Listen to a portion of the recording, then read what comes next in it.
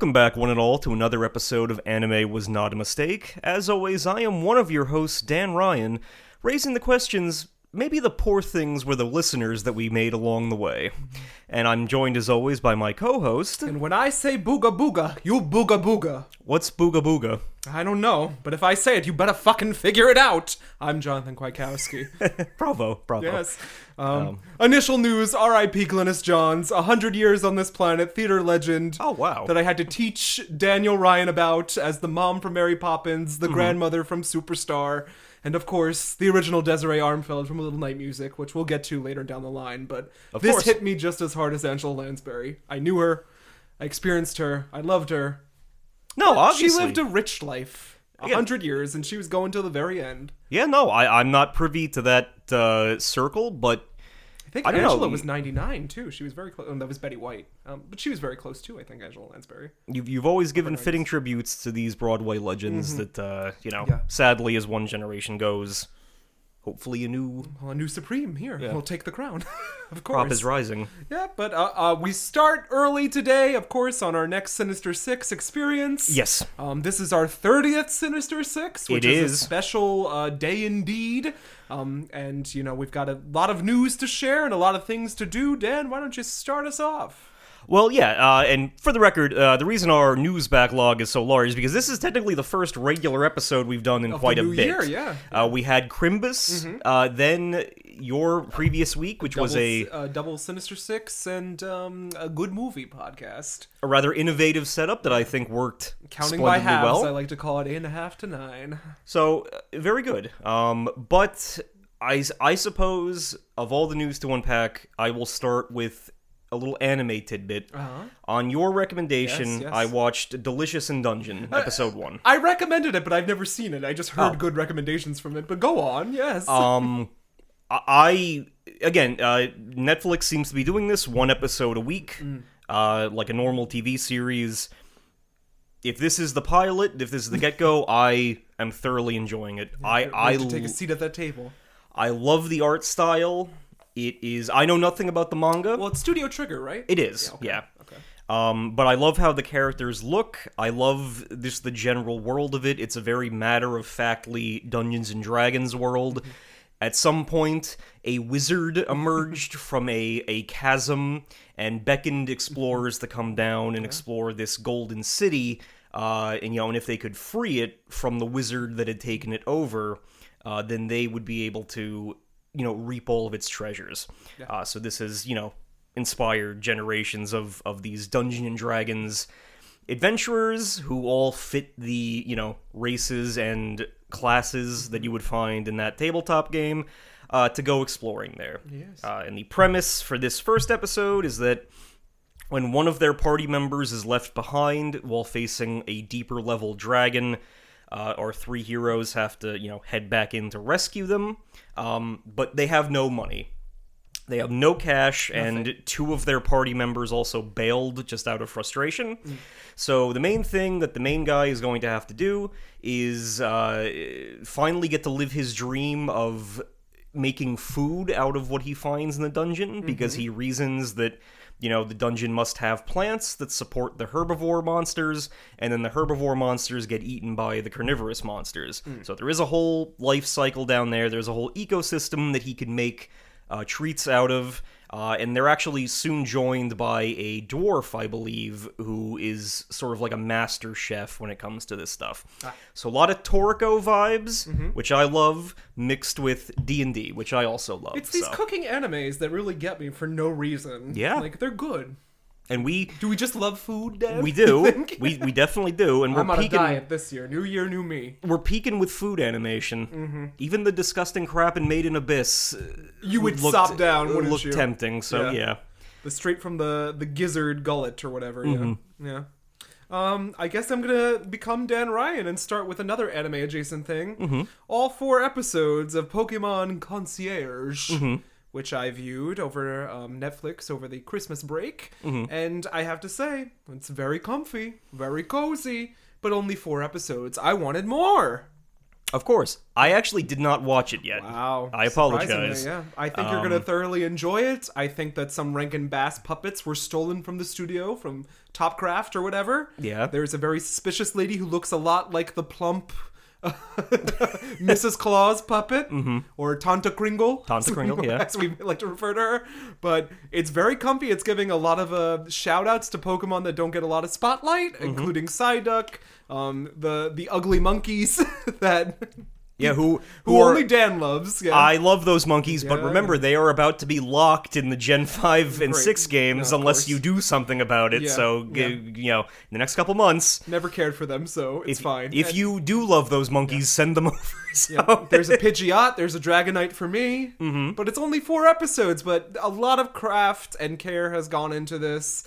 It's Obviously, very yeah. well animated. I wish everything was longer. I just wish we had more. Yeah. But some wishes are not to be touched, Dad. No, So, who knows? well, Maybe yeah. it could be the start of something, you know, Something new. else. Yeah. It feels so right to be here with you. High School Musical. Yeah. Yeah. Iron Claw adjacent. Yeah. I do need to see Iron Claw. I do too. Yeah, Yeah. we both need to go. I hear it's a tearjerker, Dan. It's disguised as a fun family. Oh, no, wrestling it's flick. destroying I don't know anything people. about wrestling, but I know that family is doomed for No, tragedy. I do know that story because I do know a little wrestling, and that is, I believe they even excised certain elements of it to make it less sad. Yeah, Because they there got was- rid of one sibling. I Yeah, heard, yeah. who also passed. It was pretty bad, but Yeah. If only podcasting went that way, then we'd be the only 2 left. yeah, yeah, Yeah. No, I'd still be here. We deduced you're going first. yes, Yeah, by hook or by crook. to be the Jacob Marley, I guess. Yes, yeah. But if we can move into movies, I've got one more series. Okay, go for it. Shall I mention it? Season 5 of Fargo's up, and I know I haven't gotten Dan yet, but Dan Ryan, this season of Fargo is given everything, and I binged 8 episodes out of the 10, 2 episodes left over the next coming weeks. Fargo has a unique thing where it's nonsensical. Sometimes plot lines carry over, but it's usually like a season that's in the past and a season that's in the present. We are a season in the present now, and it's buttery smooth. It goes down easy. It's just a story of this wife played by hold on, let me look up her name, Juno Temple, who you might know from Ted Lasso, which I haven't seen. oh, you know, I know her from a few things. Ted Lasso, and she was also in The Dark Knight Rises, but okay. lots of other movie All right, roles. so but well, yeah, of course you know her. She's got a lead role here, playing kind of this very strong woman character. We've got my favorite, Jennifer Jason Leigh, playing a Republican bitch. And she is eating all the scenery up. We've got John Hamm as an abusive husband. okay. It's just a lot is going on in Fargo this season. It goes down the easiest. After last season kind of required us to think a little bit. I like a season that makes us think, but this is just strap in, baby. You're going for a ride for 10 episodes. It's got Joe Carey from Stranger Things in another role that they excel in. I just think this is the show for you. I mean, I turned you on to Mike Flanagan. Maybe now I'll turn you on to Coen Brothers TV. With Of course. Fargo, because it's a crime drama. Something different and unique happens every season. Sometimes supernatural, sometimes not.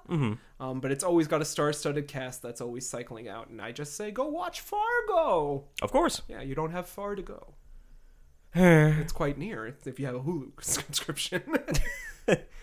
Now movies? Yeah, movies. Okay, I'm going to need your assistance. Oh my goodness, go on. Yeah. Oh, I'm going to need your assistance because I believe we've, you know, courtesy of Matt Cabrera and Yeah. such, we've seen many movies. I've in the seen interim, 3 with you. 2 with you. and we've watched a few others in our own time, I Yes. think. So I will watch. I will start. My mistake with 2 that I watched independently, but very close to one another. Yeah. Exorcist Believer Oh, you're braver than I am, Dan. and Pet Cemetery Bloodlines. All I've heard about these is from the podcast that I listened to, and they told me both not to see them. I also say not to see them. Yeah, unfortunate, because we get this Stephen King and this Exorcist parallel that I love and enjoy that I'm going to eventually have to suffer through. But you did not enjoy them. It was You were not a believer. of the 2 of them. I think The Exorcist Believer had more effort put into it. It's like comparing crap to mud. Yeah, Pet Sematary Bloodline was clearly made to go up on like Peacock, and there wasn't a whole lot of effort. Because that's literally one of the Stephen King's like best novels. It is, yeah, and a very good initial adaptation of that. And Mary Zimmerman, I believe, is the director. Don't quote me on that. I would assume, and you would know, it adapts the chapters that cover Judd's background. When he's Herman Munster himself. When he's young and built like Terry from Fatal Fury, and we'll get to Terry. He's he's trying to leave the town, start a new life, but the curse that emanates from the Pet Sematary is drawing him back in. And I don't know, it just kind of does that thing where in explaining the origin for something, it kind of like, muddles it or waters it down a little bit. Well, it's a movie, right? It's a movie, yeah. See, I initially thought it would be a series. And it would from the trailer. Yeah. It would probably make sense as a series chronicling like all of the people more in this town who are that's very Stephen King-ish. Experimenting with this. As it stands, it's just kind of the titular Pet Sematary is used once in the intro and then a second time, I don't know, when the movie's almost over. And we still don't even get a Wendigo. Well, I would hope you would bury me in the Pet Sematary. Well, I would. But I wouldn't bury you. Why not? Because it's a curse, Dan, to bring you back. Sometimes dead is better. So you get to I hope that's uttered at least once. You get to come back and say all the mean things that I come back as like an evil demon, which is like a dream to torment you. That demon has access to your memories, and it would use your knowledge to torment me. Strangle me with a pop filter? Yeah, I love that. So I don't know. It just felt kind of undercooked as far as prequels go. And The Exorcist Believer was very, very on the nose.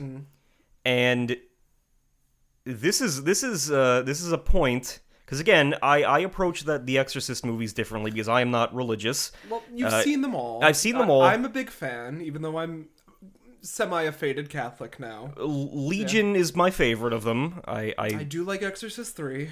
Yeah. But other people online, when they've reviewed it, have said, that original movie especially is very, very tied to Catholicism. Yes. Like, it's the whole thing with the exorcism, like the process, and in this movie, it's kind of like they call in like the Avengers of exorcising. They've got Ellen Bernstein back. Leslie Odom Jr. is there. They got Ellen Bernstein back, and not only do they have her back, but since the events of Exorcist 1, she has been traveling around the world Bruce Wayne style, studying under monks and kung fu masters and... Listen, Ellen Bernstein didn't write it. I know. I'm not blaming the her. Actress, for using her paycheck to pay to charity. I was trying to picture the mom from Exorcist. I know. Wandering Chris around. Chris O'Neill is her name. Chris O'Neill wandering through the mountains of the... An Irish woman. Learning under, airbenders and such. Yeah. And it was just like... That was one thing, but then they call in all of these other faiths, and the Catholicism element is kind of like it's not even going to be there at first. I heard, and then they also have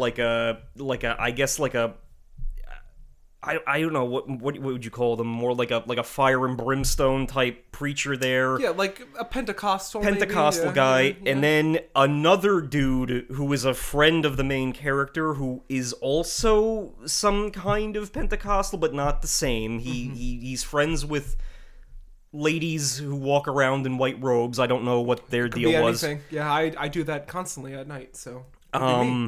And it once again does the thing where it just shows way too much. There's a part, not to spoil too much, it's where fine. I'll see it eventually when we do our Exorcist. The group exorcism is happening, and one of the gals, as they're being exorcised, expels like very badly done, like green. Yeah, vomit. Smoke? Yeah. No, not vomit. They do vomit, but they expel like demon gas, and it goes up to the light. Don't you do that every week you're here? And all of the people, like all of the actors in the room, playing it dead serious, like that cloud of gas. What do we do? I heard you talking about me. I'm on the Charlie and the Chocolate Factory podcast, Dan. Don't worry. And then and then one of them does like a little spell where they throw something into the fireplace that sucks the demon gas in. Yeah. And that into problem is seemingly solved. Yeah, the fart dimension. Mm-hmm. And it's like, you weren't buying it, Gia? And it starts with what I would think is a very decent premise for an Exorcist movie. Yeah, we get these two squirrel girls that are there. They disappear. We're two best friends, two good friends. Two good friends. Yeah. They disappear into the woods, and to them, they were only gone like an hour, but to everyone else, they were gone for like 3 days. I'm like, okay, that's a cool mystery. And there's also this whole thing in the background where the main dad, we don't get the context of it until later. Leslie Odom Jr. is, he's presented with this choice at the beginning to either save his wife or save the baby. Aaron Burr, sir. Okay, that's right. Yeah. So, like, the groundwork is laid for something very interesting, but then it just turns into, like, a bunch of people yelling in a room, and there's no... But that's a typical exorcism. I know, but it was just... I was expecting something a little more... weighty. Yeah. I feel the same when it comes especially to the Exorcist movies, because Exorcist 3, as we mentioned constantly on this podcast, it will come someday. Yeah. Someday, maybe in October, around our creepy month, but it does a good job of doing like the exorcism and showing us the weight of that. Yeah. Yeah. Bruce Dern and all. Yeah, it can be done. Yeah. But yeah, I wasn't really crazy about either of them, so So it's a meh from you. Mm-hmm. All right, so speaking of a meh from you, how about a meh from me? Okay, yeah. It's going to be a controversial meh. Go for it. I watched Bradley Cooper in Maestro, telling the tale of Leonard Bernstein, one of our greatest American composers. And I liked it, but I didn't love it, Dan. Mm-hmm. Bradley Cooper is doing his darndest to win that Academy Award this year, I assure you. Mm-hmm. He's trained for 18 months at a fucking composer's, fucking conductor's seminar, whatever. He knows how to conduct, Dan. Mm-hmm. But he is trying so damn hard. And I could feel it in his bones. I mean, I would taste a Bradley Cooper cheesesteak during the pandemic, but this movie, unfortunately, is carried by none other than my soul birthday sister, Carey Mulligan. It looked that way in the trailers. Yeah. She really does carry the film. And I don't learn a lot about Leonard Bernstein. Listen, I knew a bit about Leonard Bernstein, composing some of the greatest musicals of our time, Candide and West Side Story, which are just only in the initial part, which I found the most interesting. We get a black and white, like, younger version of Bernstein, where he's fucking everything that moves, where he's composing on the town and having, like, a stage musical moment with Carey Mulligan on stage, which was very cool. But then it gets super depressing. And we just don't learn anything about him. Like, we don't know why he cares about this, aside from his accent, where he's like, oh, you've really made a poor decision in marrying me. No, I could see that. Yeah. As someone who is, I don't know, this is controversial, not the biggest Bradley Cooper fan. Oddly. I mean, I love him. Rocket Raccoon. Jackson, Maine. What could you not love about I don't know. him? I just, from a distance, when we do our Star is Born back to back to back to back. Yeah, you can take me through the multiple iterations of it. I have to do all 4 Star is Borns for you. But, like, I don't know, this Bernstein movie seemed like, again, and I'm just being sarcastic, like, I'm just joking. No, it's fine. I'm using... Like I said, I liked it initially, but then I was like, ooh. From, like a distant point, he's angrily going for that Oscar. I've never seen anyone wants something more, Dan. I could see him throwing an old lady in front of a train just to get that chance at the best Oscar. Oscar, yeah. If he's presented with the save that old lady or go for that Oscar, he's going for that Oscar. Listen, he does a great job. Okay, yeah. Like, he's acting, but there's something in it that I'm like, you're trying a little bit too hard, baby. Just maybe knock it back a bit. Yeah. Let us learn about Bernstein, because when he's in the end of the film, and he's like going through this breakup with Carey Mulligan, he's dealing with a shit. He has like a 16-minute number where he's conducting Bernstein's mass in like a church. And you can tell that he's watched every video source on this, because he's putting his entire Bradley Cooper Uzi into it. And it hits. But at the same time, it's just like, oh man, like, for me, it was a bit of a downer. And I love downer movies. Yeah. I love a depressing film. We were dazzled by Lydia Tarr, so yeah. I learned more about Lydia Tarr than Bradley Cooper as Bernstein in this. Yeah.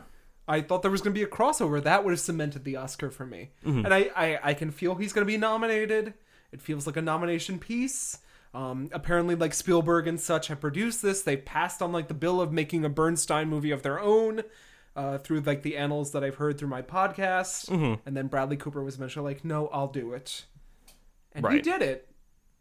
And it was fine. It was a good movie. But something was a little try-hard for me. And I hate to say that. Okay, understandable. Yeah. So watch Maestro on Netflix. Well, also on Netflix, I watched Leave the World Behind. Oh, yeah. Describe. I haven't seen it. I know the basic premise. Well, it's, oh my god, did I forget her name? Interesting. Pretty Woman. Julia Roberts. Yeah. Yes. Her and Ethan Hawke are like this couple in the city. They come upon a poor Spanish lady. No, they have 2 kids and they want a break from the city for a little bit, so they go and take a vacation via something like Airbnb to stay at this really nice like mansion way out in the forests of like Long Island. A weekend in the country. Yes. And while they're there, in the background, strange shit is going on. Like an oil tanker runs aground. The Wi-Fi stops working. The cable TV stops working. And it's presumed to be like a blackout in some city center. And, time keeps passing. And eventually, as played by Mahershala Ali, the actual homeowner and his daughter return to their house. They were the ones renting it out. Yeah. And for part of it, it's some of this tension where it's like, okay, is this man and his daughter like who they say they are? Like 2 families confronting themselves in a home. Okay. And there's like elements of like racism and prejudice and like not trusting people. Very theatrical play, yeah. And then it becomes like apparent that something very, very wrong is going on with the world. Like some sort of, it could be a cyber attack, it could be something else, is kind of plaguing humanity. The rest of the as far as we know, the rest of humanity. My boss we don't saw know. this and said he enjoyed it and said I should watch it, but I didn't take that suggestion. To me, it plays like what I would consider a top tier Twilight Zone episode. All right, good. And I say like a Twilight Zone episode because it very much ends on like a cliffhanger. You don't know, an unknown. You don't know. You really don't know how this is going to work out. I like that and these people are ultimately going to be left with like human nature. It's like a funny note that it ends on, but it's very much like, okay. Is it a comedy though? No, it's not. Oh, because a lot of the scenes I've seen on like the TikTok and such seem very comedic. Well, there's like a clash of like yuppie stuff and then like weird stuff happening. I know Ethan Hawke is in a car talking to a Hispanic woman being like, I don't understand you, and I listen to her translating lines and she's like, please help me. Well, and Ethan Hawke plays like a bumbling dad from Black Phone and Black Phone 2 coming soon. I'd watch that on the podcast in a heartbeat. He's like very positive and trusting of everyone. And then over the course of the movie, that kind of gets like shattered because of what's going on. Also, his daughter, Mihawk, in Bernstein, as Bernstein's main daughter. Oh, okay. Yeah, just a little tidbit. Well, she's doing lots of stuff. Stranger Things, baby. She's got that Stranger Things coin. But yeah, so I recommend checking that out. Yeah. The next thing I have is something that we saw together. Yes. Yes, I'm a big fan of the novel. I'm a big fan of the original movie. We saw The Color Purple, the musical, in theaters. And Dan Ryan, I have to ask, what are your initial thoughts on this film? I very much enjoyed it. I'm glad. Dan Ryan hasn't experienced anything Color Purple before. I have not. He's not seen The Color Purple. I have not. Even though he wore it that once in Laimie's class, and she said, "Oh, Dan Ryan wearing The Color Purple?" And I was like, "Yeah, well, I wear that every day." And then he went, Oh yeah, that was a defining moment for our the North relationship. Never forgets, But yeah, knowing absolutely nothing. Yeah. It was a fun little musical romp, right? Yes. Okay. Very, very good musical romp, yeah. They cut most of the musical songs. Apparently, the behind-the-stage shit on that musical was very bad, especially for Taraji P. Henson. For the movie? Yeah. Okay. Because the Oprah production and Steven Spielberg production, like, it just came out today, like, they had to drive themselves to the set.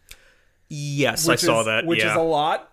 That's to an ask, insurance no. Yeah, and that's just very no. I mean, I stand Taraji P. Henson. I love her. She does phenomenal work in this film. Of course, you're coming from Oprah, who did the original. Mm-hmm. She was not Miss Seeley. Oh my god, why can't I remember her name? Anyway, she was the Danielle Brooks role in this. And Steven Spielberg got a lot of flack for directing this originally. From, oh my god, I'm at a blank for names right now. The Spike Lee. Spike Lee was like, oh my god, don't direct this, Steven Spielberg, like, because you're a white man. And Steven Spielberg was like, I'm going to direct it anyway. And there was a whole big thing with the original, which is a great film. I love the film. I don't love the production of these films. The musical was great, as Fantasia showed us. We got a lot of musical talent from there, from the stage, that was lent itself from the musical. Danielle Brooks is there, doing her best in a role that she created, or recreated in the revival on Broadway. It's very complicated. Like, the musical goes back a little bit further than what you might think. Yeah. There was some disservice to the originator of the Seeley role with LaChanze, but she did make some commentary on Twitter saying, like, listen to the original musical because I designed those lyrics for the production. And I didn't even get a phone call for this to audition. Okay, so that sucks. It's a little seedy, but the musical is there. It has a lot of heart. It's based on this classic novel. I wish it was gayer, as the novel was, with a lot of lesbianism there. Yeah, and I could feel where it was excised, I guess, in that regard. And I don't know if I'm right, but it felt like like in certain parts, they cut out everything gay from this, mostly aside from like a peck on the cheek from Suge and Miss Seeley. But it's a good musical nonetheless. I would advise seeing it. It's a great reproduction of the original Broadway musical. And the source material, just, read more. I took them, and as Dan saw, like, Jonathan knew the quotes. You did. And Dan Ryan knew nothing. He was looking to his left, to his right, but everyone was quoting it, and I was like, yeah, Dan Ryan. I grew up with The Color Purple. No, the strangers to the right of me were singing along, and then I look over, Jonathan's singing along, and it was just it was a very theatrical experience, I guess. It was, I was not expecting that, but I enjoyed it for what it was. Yes. It sucks that, behind the scenes was bad, but knowing nothing, I enjoyed it. Good. Yeah. Anything to share individually? What do you mean? Like, do you have any individual movies that you shared, or that you're going to share? Well, there was the next one that we saw together. No, I've got one that I saw without you. Should I mention that? I believe I am out of individual movies. Yes. Okay, so I'll bring one more before the one we saw together. Then. The Holdovers, Dan. I need to see it. You do need to see it. This was my movie of the year. Okay. It was that powerful. I cried. I was emotional. Paul Giamatti hasn't had a greater role since playing that one guy in Lady in the Water, to me. Am I a scruff, Dan? I don't know. It's coming soon. Is that the one with Bryce Dallas Howard in a pool? Or okay. Yes. Lady in the Water is a classic film in my Jonathan rotation. Soon to be featured in Argyle. I know a lot about that film. But this is a new Christmas classic, in my opinion. It's filmed in the style, according to a lot of the cinema Reddits, of Hal Ashby, who directed my favorite film, Harold and Maude. It's like in the 70s style. We got like the cinemascope going on. We've got like the voice alterating on it. It feels like a 70s film. And it is so good. It's about this Paul Giamatti is like a professor at this prestigious academy. They got this one kid, and it's like, who's going home over Christmas break? Not you people. We're going to keep you here. And the plot just evolves into that. I'm not going to spoil anymore. Aside from, I think that Divine Joy Randolph, who plays like the cook in this, who stays over from the holidays, is a snag for the supporting actress nominee this year. Okay. She's going to get the Oscar this year for supporting actress. So shove all the other films we saw aside. She's doing her most. Apparently, the director sent her two large boxes of cigarettes to smoke in preparation of this role. Because she's a singer. She was in Something Rotten. She was playing a musical egg. It's a different story on Broadway. She is a singer turned actress. But here, she smoked all 2 boxes of the cigarettes just to know how to cigarette act during this. And it's emotional. It made me cry. It was just so... It was literally like Harold and Maude or the other Hal Ashby films, which I definitely want to bring to this podcast now because that's like my vibe. Like 70s, it's gritty. We're going on like a little road trip. We're having cigarettes. We're talking about our emotional trauma and our parents' like details with each other. It was just great, Dan. Like this was a film. It's topping a lot of people's year-end lists. I loved it. I sopped it right up, Dan. No, I definitely need to see it because I like the style that it's going for. So yes. But if I may, you may. The other movie that we saw together in this interim was Poor Things. Poor Things.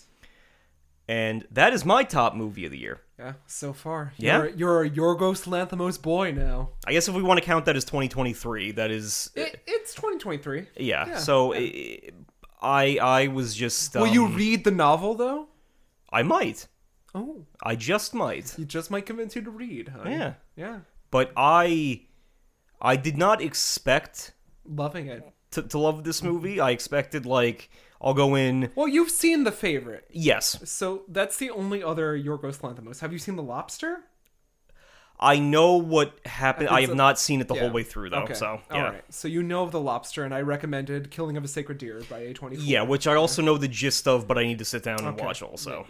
Yeah. Dogtooth is also very good. But the Poor Things was just like, again, I went in... And I was expecting, like, okay, I'll be interested in the visuals. I'll be entertained, yeah. The steampunkery, and then Jonathan... You like Emma Stone, yeah. Love Emma Stone. You're a fan of Emma Stone. Jonathan will fill me in on... the rest. on the intellectual stuff. Yeah. But I just... It was one of the few movie... Like, I don't know if it was just, like, the setup was right, everything was geared for optimal movie viewing. It was just like I was sitting there entranced the entire time. I'm glad. Yeah. I loved that. I also really enjoyed this film. I think that Dan Ryan proclaimed that Emma deserves a second Oscar for this. I do, yeah. I don't think it's her year for it. I think it's going to Lily Gladstone. Which I also agree with, but mentally I had forgotten that we had seen that movie. So, it was so long ago. So I apologize. I do think that she's putting out an Oscar award-worthy performance in this film. Yes. Based on her walk cycle alone, which I was taking detailed notes on. Yeah. It's her Broadway training that gave her that. Yeah, she sticks to it the whole time. It improves over the course of the movie. She has has Bella Baxter, Jonathan Wachowski. Yeah. She has like her own, unique style of dress the entire time with the giant sleeves, but then like shorts. The costume design, the production design of this. Mark Ruffalo gets like an asshole turn. I was like, Mark Ruffalo is really serving. I wouldn't know based on like superhero films, but he's really acting here. Willem Dafoe provides like a decent amount of comedy through his like weird little things about his life and childhood and everything. I was just very, very surprised. And like, again, of this year, obviously we had some good movies this year. We had like Oppenheimer, we had Barbie, we had, Godzilla -1. And Godzilla -1, I think Godzilla -1 is going to be thrown a bone at the Oscars. I'm just saying. I agree. I want it to have more because I haven't seen it yet, and I agree with you. I think that seeing it's going to transform me because I did experience a lot of Godzilla films on this. Yeah. No, -1 will definitely. Yeah. When you bring it along, and that probably remains up there for me with like Boy and the Heron. These are like nanometers of close to each other. But Poor Things was like the best movie going experience that I had this year. Wow. It was just like damn, that's even cinema. on that non-Dolby screen. Even on that non-Dolby, but it's at our childhood theater of Mountainside. Yeah, so that's where we've seen all the movies. That's where we're the most comfortable. Yeah. From The Lies of Albus Dumbledore to Poor Things. Yeah, exactly. Yeah. Quite a contrast, but I'm glad you enjoyed it. I think it was a critical darling as well. I enjoyed it a lot. I love the sex positivity of it all. I just really loved it. I was like, this is like a Shakespearean... At one point, they reference Oscar Wilde and the one actress says, like, the handbag. And I was like, oh, that's, like, an importance of being earnest thing. Okay. Because it's like you trapped a baby in a handbag. And I was like, oh, so it's in an alternative universe of our own where it's happened. I was like, oh, that's very, very, very highbrow for me. Yeah, and I need more viewings to catch stuff like that. Well, but you need I'm more theater knowledge. I need more knowledge. I turned to you and I said, the handbag, that's from Importance of Being Earnest, and you said, what? I was just like looking up with giant sparkly eyes, just like, nothing was going to bring me down. But I recommend it. It is just a delightfully weird, amazing movie. Yeah, So, I loved it too. I don't think it's going to win everything. It'll win something. But it was a great film. Yes. All right, Dan. Is that all? Yes, we have an event, I believe. We do have an event. So, because this is the 30th Sinister Six episode... Gotta break open my notes. Mathematically, it did not work out that this episode is a Sinister selection. But we did figure that we would, since you can divide 6 into 30, we would... 6, 12, 18, 24. Yes. We would, go through and... Our top 10... of our Sinister Six picks. Yes, and we decided that it would be best if we just chose from all of them, not just from our own, but from both. Now listen, Dan and I went to the Kenilworth Diner. We had a memorial service for all the Sinister Six that might not appear here. Yes. We gave them a fleeting thought. We gave them a notion. Yes. But, unfortunately, some of your favorites might not make our top 10 list. But I will say, compared to trying to figure out my favorite directors, this list flowed quite naturally. I will say the same. Yeah. This list was very, second nature to me. And I should also note that for my list, the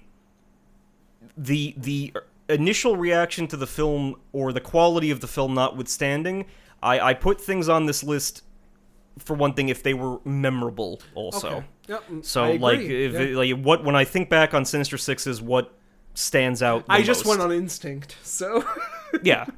But I have a justification for all of these. Okay. So, shall we reverse name them, Dan?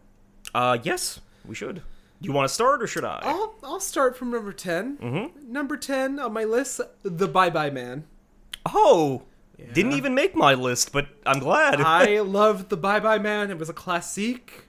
It was a horror genre. A little pencil in the desk drawer that you draw an apparition on. Okay. I loved The Bye-Bye Man. It was a fun time. Very good. At the cinema show. I love a horror. I love The Bye-Bye Man. Sitting on the train tracks. No, it is a classic horrible horror movie. Yes. So I'm glad that it's getting mentioned here. For my number 10, as a nod to you, I put Babylon. Number 10? Yeah. Oh, that's upsetting to me, Dan. Only number 10? Because I did hate the initial viewing. Babylon ranks highly on my list. I was filled with anger. I was raging. Yeah. It was like, too hot. It was too hot in here. I was dehydrated. Your quote, it was too hot. The film felt like 4 hours long of celebrities patting themselves on the back. We'll watch again. But when I cooled down, I'm like, that was a big, stupid, extravagant movie. Okay. I should forgive it some. Yeah. And it's not on my list because I thought it was good. It's on my list because that was... If you sought out to, torture me... That really upset me, Dan, that you put that only number 10. That should be higher on your list. But if you were going to weaponize it against me, it was memorable for that reason, and I put it on my list. Wow. So, yeah. All right, my number 9, my second pick, it has to be Troll 2. Of course, yeah. Troll 2, classic, going to Neilbog, pissing on American hospitality. Yes. It's there. It's what everything that Dan and Ryan would want out of a Sinister Six pick. I completely agree. And I figured you would put this on your... I don't have it on mine, but I figured you would... Oh my god, Dan, you're doing me a disservice. They're all your picks, aren't they? No. Yeah. No. We're going to... I think I have like an even split, in fact. My gosh, how our lists differ, but... Troll 2 is a classic cult film. It's been the internet genre for a lot. I just love it so much. It's so cheaply made. It's wonderful. There's a backstory to it. All the actors have come forward about it. I love Troll 2. And I thought Dan Ryan would have it higher on his list, but I would say it was close. Yeah, but no cigar. My number 9, fairly easy pick. It was our recent viewing of Street Fighter. Oh my god, I don't even have that on my list. Well, exactly, but we're at differing tastes.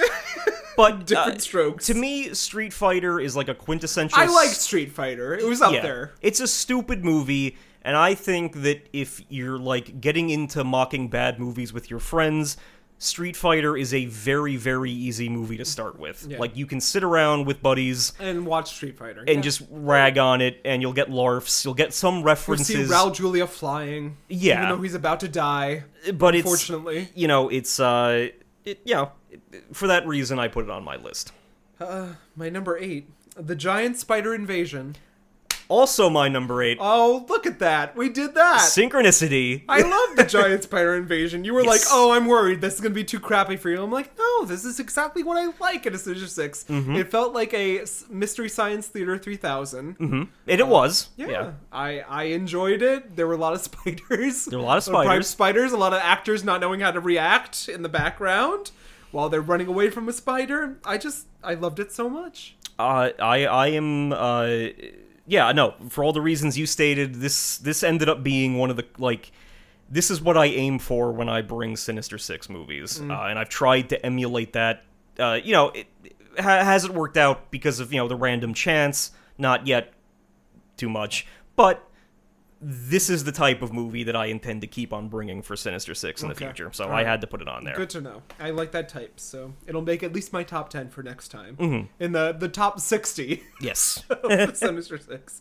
Number 7, my first Sinister pick, Hush Hush Sweet Charlotte. Okay, and go on here. I figured you would bring those, so I refrained. I didn't include any of them on my list. I have some of yours, don't you worry. Yeah. You'll be surprised. I haven't seen them yet, but okay. You'll be very surprised. Hush Hush Sweet Charlotte is like a culmination of everything that I was working towards. It was like classic movie turned cruddy. Yes. And I loved that. It's like Bette Davis playing an older, younger version of herself. Well, what more could you want in a Jonathan Sinister Six, Dan? That was your first attempt at serialization with No, it lined up perfectly. Yeah. I didn't influence that at all. It just lined up that you chose all the evil Biddy movies. Yes, that was the in a row, thing. And I said this is the perfect first Sinister Six pick that I thought aligned perfectly in our choices. Yes. Yeah. So I love Hush Hush Sweet Charlotte. I think it's a southern melodrama that should be preserved on film. Mm-hmm. Everyone should see it in this following order that we saw it in. Yes. Yeah. With Faster Pussycat Kill Kill. Yes. And the original Whatever Happened to Baby Jane. Of course. But I love Hush Hush Sweet Charlotte. That's all I'll say. My number 7 is Drag Me to Hell. Ooh, I do love Drag Me to Hell. That was a near miss on my list. Not on my list, but I do love Drag Me to Hell. You provided that, and it shares something else with a few other entries on this list where you brought that out. I was never expecting in a million years for that to show up here. But it is a movie that I love. It is quality Sam Raimi, even if it has a lot of cheese, perhaps. Yeah. Well, that's a Sam Raimi joint. And it is. Yeah. It is. Like that's what he does. I knew you would love. I knew I would love. It's like a joint love. It's great horror. We still thoroughly recommend checking that movie out. Yep. Next, number 6. The iconic Showgirls. Mine is also Showgirls for number 6. God. Wow, we were really similar. I love that. Yeah, so Showgirls, a classic film that I might return to at some point. The Paul Verhoeven national joint. I love Showgirls. I think it deserves more love in the fan community, even though it's got a lot.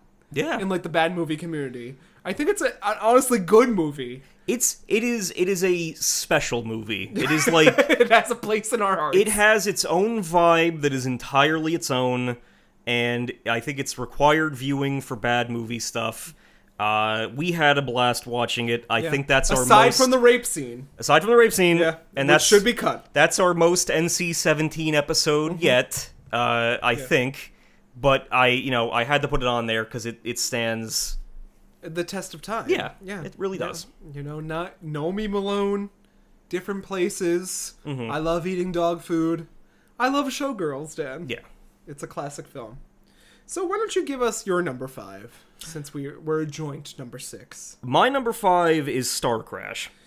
Ooh, I don't have that on my list. And I don't remember StarCraft at all. it is a true, like, B-movie. Mm-hmm. I believe that one came from Canon Studios, who were famous for pumping those movies out. Yeah. But it is just, top-tier, cheap, silly, but endearing science fiction. It's like, you have the...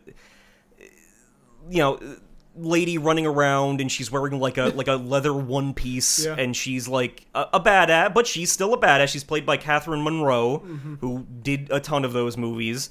You have the terrible Texas accent Grant Robot, who's also a space sheriff. You have the knockoff, we have force powers from Wish type thing, where the one guy with the perm gets killed early on, but he's kind of like a Jedi. Yeah. You got stop-motion robots, and you got the outer space, which is lit with, like, multicolored Christmas lights, and I still love that imagery. I've always maintained that if I ever make a space thing, I'm going to use be exactly that. The same. Yeah. So I had to put it here, so. My number 5, iconic film. You really changed my mind on this. I'm sorry. Yeah. I think it's Carolyn Monroe. Sorry, I apologize. Not Marilyn Monroe. Yeah. But Carolyn Monroe. My number 5, iconic film, Congo. Mine was number 4 for Congo. Ooh, we were close, Dan. We were close. I do love Congo. I guess we can go tail to tail for this. I loved Amy the gorilla, that she was acting and serving despite the CGI that was influenced upon her. Yes. I just loved this film. It was so stupid. It was so dumb. Taking a trip to the Congo via airplane. Yeah. Tim Curry? I loved it all, Dan. Like, you really... Surprisingly, you served up a lot of bad movies on this Sinister Six thing. And I was like, oh, Dan Ryan gets me at some points. I'll give him the classic Hollywood alternative to Sinister Six. And then he'll serve me off the main course of Sinister Six. Well, thank you. Yeah. But, Congo was my number 4. Okay. And right. Congo was in the pot. When you first suggested Sinister Six, Congo was the first and foremost choice to go into the pot. Without even just reflexively. It was like, that's going in there. Yeah. And it was one of those movies where I had seen it like 10,000 times on TV. And 10,000 tons of ice cream. 10,000 tons of ice cream. And I was worried that, it wouldn't be too entertaining when I brought it here. But I think you saw the goofiness of it. Yes. And I'm glad that you appreciated it for that. All right, so on to my number 4, since you mentioned your number 4 already. An Alien from L.A. Yes. I don't know why. I don't know how. I fucking loved this movie. It didn't make mine, but I wasn't sure if... I thoroughly enjoyed An Alien from LA. I think it was one of the greatest films we brought on this podcast, or you brought on this podcast. It was just so funny. It was so much going on, like a lot of world building going on there. I thought there was a lot of acting choices. The set design was amazing. Yeah. I was like, this needs to be seen by the masses. People need to know about An Alien from LA. I am so happy to hear that. Yeah. Yeah. The sleeper Kathy Ireland in glasses sci-fi I loved it. hit. This could be a good movie instead of a bad movie, in my opinion.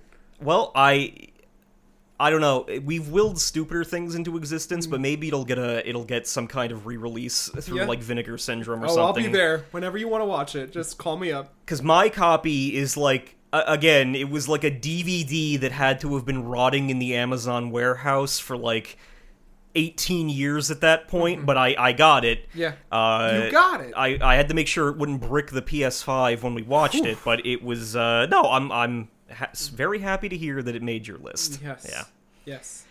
Onto my number 4. Oh, Congo was my number 4. Okay, so you're number 3. Last Night in Soho. That's my number 3, Dan. Last Night in Soho. Look at us, baby. Look at us. Put a couple of cards here. Yeah, no. Oh my god. I couldn't make this list and not put Last Night in Soho. So, number 3, both of us.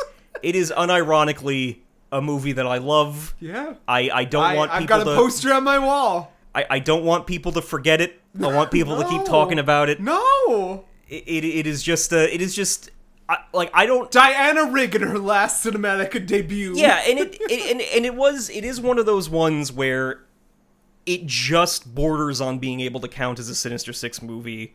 It's good but bad. Yeah, Matt didn't like it. Matt Cabrera didn't like it. Mm-hmm. Yeah. Well, and I think that I don't know if it was divisive, but I think it got like middling reception maybe. Yeah. But I don't know. I was so happy when you pulled that from the pot. Yeah. That was you pulled it. From well, the pot. no, I mean that you had it in when you pot, revealed it. But love that movie. I was very happy that you brought it, and more people need to see it. Yeah, Last Night in Soho, banging soundtrack, wonderful acting, stupid plot, which we love on Sinister Six, as always.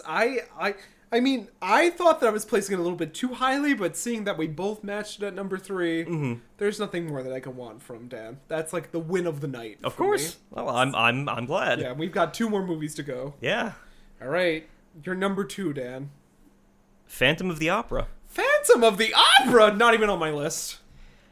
Ignored. When the entire you've got a thing for Minnie. Well, yeah, but when the entire Sinister Six thing was brought up, I assumed by default that at some point you would bring Phantom of the Opera. I had seen it years and years ago. I had never put much thought into it. But obviously with Lindsay Ellis's video essays and everything, I was very, very excited to watch it in the context of this podcast because I knew you would curate it and talk me through the history and the adaptation stuff and for that reason, that Sinister Six reveal for me filled me with the most joy of anything on this list. Like I was like, yes, we're going to do Phantom of the Opera. You were an almond joy. Yes. Yes. Yeah. Mounds and mounds of joy. I was just so happy that it was included. Phantom of the Opera. Well, and it does count as a Sinister Six movie. Like it is that gives me strength for future picks. Then it is a movie. But I think it's a fascinating movie because it has a lot of complicated reasons for how it ended up a meh adaptation. So, yeah. My number 2, you rated it a little later. It's Babylon. Okay, of course. I think Babylon's a good movie now. After watching it 18 times, back to back. You've had to defend it. I've had to reconsider it. Maybe Damien Chazelle was right in corrupting Hollywood. I love Babylon, Dan. I think it's a great film. When Millie Forbrush, played by Margot Robbie, is like, I'm from New Jersey, and I've come here to make myself a star. I'm like, this is the anti-La La Land. It's everything I want in a bad movie.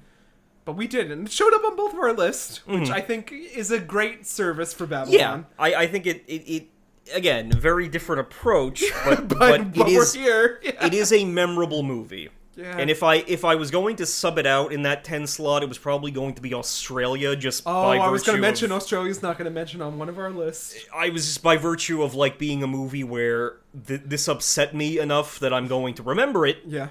Because bad memories are still memories, and so that's so it came down to that. But I assumed it would be high up for you. So we had Babylon. Yes. Did we do number 2? Is this our number 1? What are we doing? We're on to number 1 now. Number 1. I think we picked the same number 1.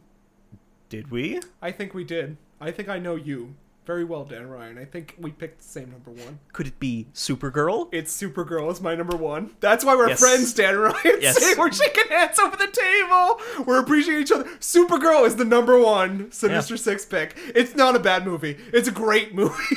It's a phenomenal film. And that, I will remind everyone, was a random last-minute swap-in because I couldn't find another movie. And Brenda Vaccaro spinning out into a twister, and I'm like, fuck it, I don't have physical media of it, we'll put it on HBO Max. And you didn't know what you did there. No, I didn't. Yeah, because I hadn't watched it, so it was just this is one of my favorite films. It's the best superhero movie I've ever seen in my life. And it is like a perfect bad movie for that kind of viewing with people, because there are huge stretches of boredom followed by like insane crap happening. It's wonderful. It's a beautiful film. Yeah.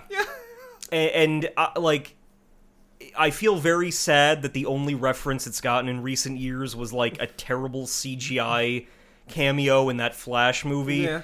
But I don't know. It was like, this is what Sinister Six, like, this is what I want to strive for when I bring. It's like, but even then, I can't strive for it because it was random chance. Mm-hmm. And I think you would also attest that some of these things that you've put in here as random chance. Definitely, of course. Sometimes it's those picks that end up being some I forgot of the to most mention my entertaining. Babylon was like the second selection. Did you have any selections on this? I did not, because my Sinister selections were Wonder Woman 85, Yeah, which didn't make my list. which I'm not putting on. Yeah. And it was then, close to me, but and Batman and Robin, which I love, but it's a good movie. I'm completely desensitized to. Like I just like that's just a movie I like. So I didn't track register. too well in my head to put it on this. I would say both of my Sinister selections were on our list. Yes. Yeah. Except for Hush Hush Sweet Charlotte for yours, but we both had Babylon. Yes. Yeah. So I am it worked out. But Supergirl defining cinematic moment. I think this movie has to be reconsidered by most of our fan base. Just watch and love it. Clumsily It was great. plug in Popeyes. Just having nothing to do with Popeye's Supergirl. not Popeye, the original one that started all not on our list. Yeah. Which deserves I an thought honorable about mention Popeye here. a lot, yeah. Because one of these movies in this pod is related to that, so. Yeah. But yeah, I think what could have been a civil war between us has ended up being a peace treaty. A civil rights peace treaty between the Dan and Jonathan Accords. There's a black and white photo of us shaking hands. I love that. As a crowd and we cheers. both agreed a lot. Yeah. Like, our list matched up. Yeah. Go figure. I kind of love that, Dan. Here's to 30 more. Here's to 30 more. Well, 31, since we're considering tonight's in the new pot, I guess. I don't know. I guess if it like trumps somehow something on my list, I'll mention it. Yeah, this is 30. Yeah. This is 30. But yeah, that's shall we keep the momentum? Our Sinistes, yeah. Our Sinistes. Yeah. Shall we keep the momentum going and have you pick? We got to. It's an hour into this podcast, Dan. I gotta pick fast. Last week, when I was doing the sign-off teaser, I promised a theme of heroes and villains. But one key piece of physical media did not arrive in time. Of course. And I am not going to exclude it because I didn't buy that Blu-ray for any other reason than to watch on this podcast. So we're not using another medium to do it. We'll watch it eventually. It'll be in there for the future. Yes. So luckily there was a scrappy little movie off to the side that was willing and able to join the pot. Yeah. So it is no longer heroes and villains, but instead this is a classic Sinister Six pot from me that includes action, fantasy, and horror. Okay. Your three tenets. Yeah. Three tenets. Yeah. And in some regard, each one has like a spiritual connection to either us or something previously on this podcast. Okay. One of them, I would argue, is my equivalent to Popeye. The other, well, actually, the second one not. The second one is also Popeye. Is in line with. Was actually in the first Sinister Six pot, but was bumped by what I considered superior movies, but came back for this. And the other one deals with a personal fear of yours. Oh my. So, if you wouldn't mind shaking up the bag and pulling. I'm scared to share up this bad movie beret. Oh, I feel there's 3 slips in within. Which one do I pick? Well, this one popped out. So, I mean, I feel like I have to pick it. Go for it. Alright, codename D's Walnuts. Okay, you have picked Dick Tracey. Oh, a classic! Madonna! In a Stephen Sondheim written musical number. Yes. I've never seen it, but I know of it very well, Dan Ryan. Oh, Stephen Sondheim wrote for this. Yes. Yeah. Oh my god, Dick Tracey! Yeah. All I know is Madonna, Dick Tracey, that one number she performed at the Oscars. That's it. Yeah, we'll get into that. Yeah. But oh, I love this. This So is a Jonathan pick. and I draw this as a parallel to Popeye because it is a comic strip adaptation that met with a very sad fate, I suppose, Yeah. in how it was received by the public. So I think it'll give off similar vibes to that. Yeah, I've been waiting to watch this. I haven't seen it.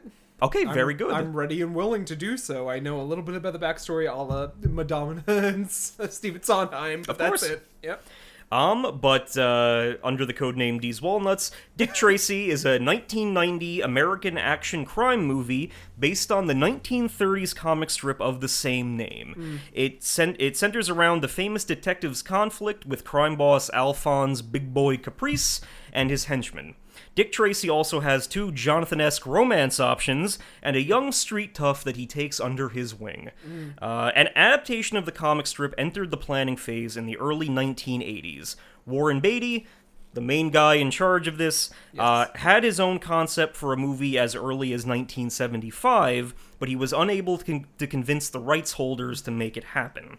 It cycled through numerous writers and directors, including Steven Spielberg and Martin Scorsese. Finally, Warren Beatty joined the project as the director, producer, and the main character. I believe he also contributed something to the script, too, so this was like a trifecta for him, allowing the film to finally move forward. Clint Eastwood, Harrison Ford, Richard Gere, Tom Selleck, and Mel Gibson were also considered for the lead role. To their credit, the screenwriting duo of Jim Cash and Jack Epps Jr. did their research. Epps himself read every single Dick Tracy comic strip in order to get all of the details right. Beatty himself was obviously a fan of Dick Tracy, making this something of a passion project for him. It was Beatty who opted to make the movie a stylized homage to the original comics instead of giving it a more violent and gritty update. When Disney became concerned about Beatty going over budget on, he had gone over budget on previous directing projects, he agreed to have any budget overruns deducted from his own fees for the film. Oh, the passion project. That's how much he believed in this movie. Yep. The film... Me with Natasha Pierre in The Great Comet of 1812. Of course, yeah. Just take my paycheck. The film was originally budgeted for $25 million, but ended up costing over $101 million. My God, that's a lot of money! After filming, marketing, studio overhead, and interest was factored in. Besides Betty, the cast includes Al Pacino, Madonna, Glenn Headley, Charlie Korsmo, with appearances by Dustin Hoffman, James Keane, Charles Durning, William Forsythe, Seymour Castle, Mandy Patinkin, Catherine O'Hara. Oh my God, all these theater queens in here. Edo Ross, James Caan, James Tolkien, and Dick Van Dyke. My God, why haven't I seen this before? It's mentioned every episode on Drag Race. It's one of Michelle Visag's favorite movies.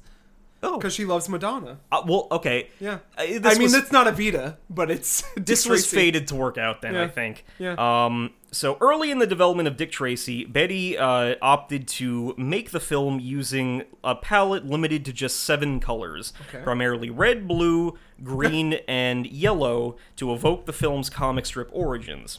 Furthermore, each of the colors was to be exactly the same shade across the board.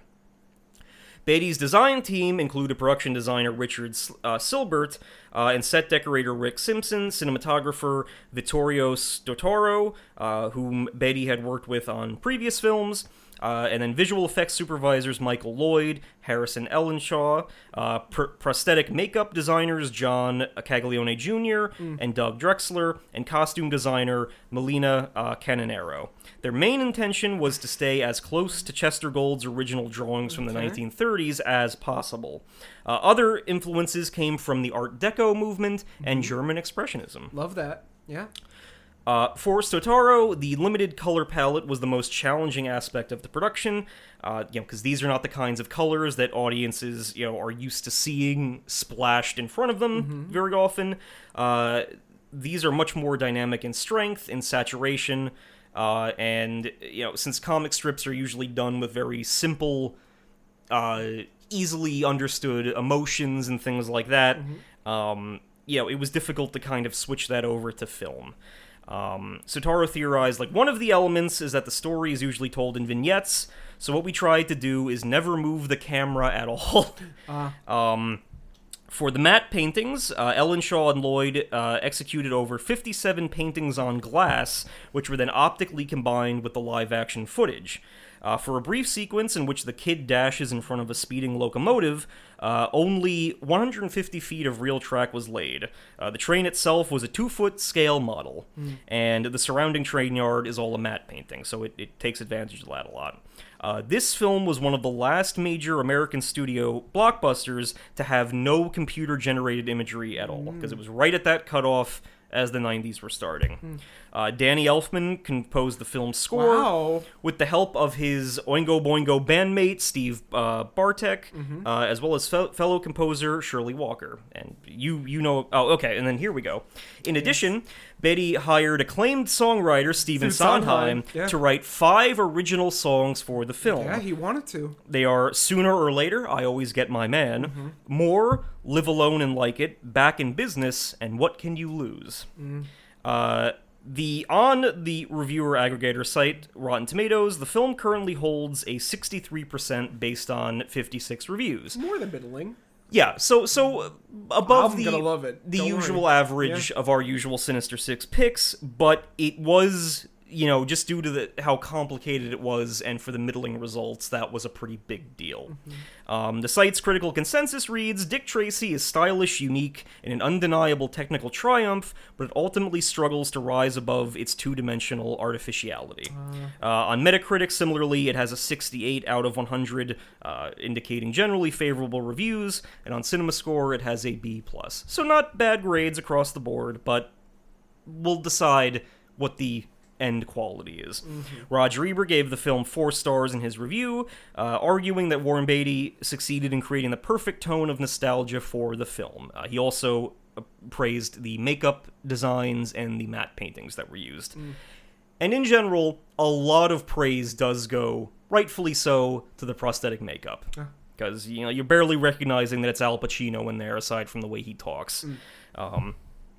So it, other critics are like Owen Gleiberman of Entertainment Weekly he gave it a mixed review, but he was impressed by Madonna's performance. Dick Tracey is an honest effort, but finally a bit of folly. It could have used a little less color and a little more flesh and blood.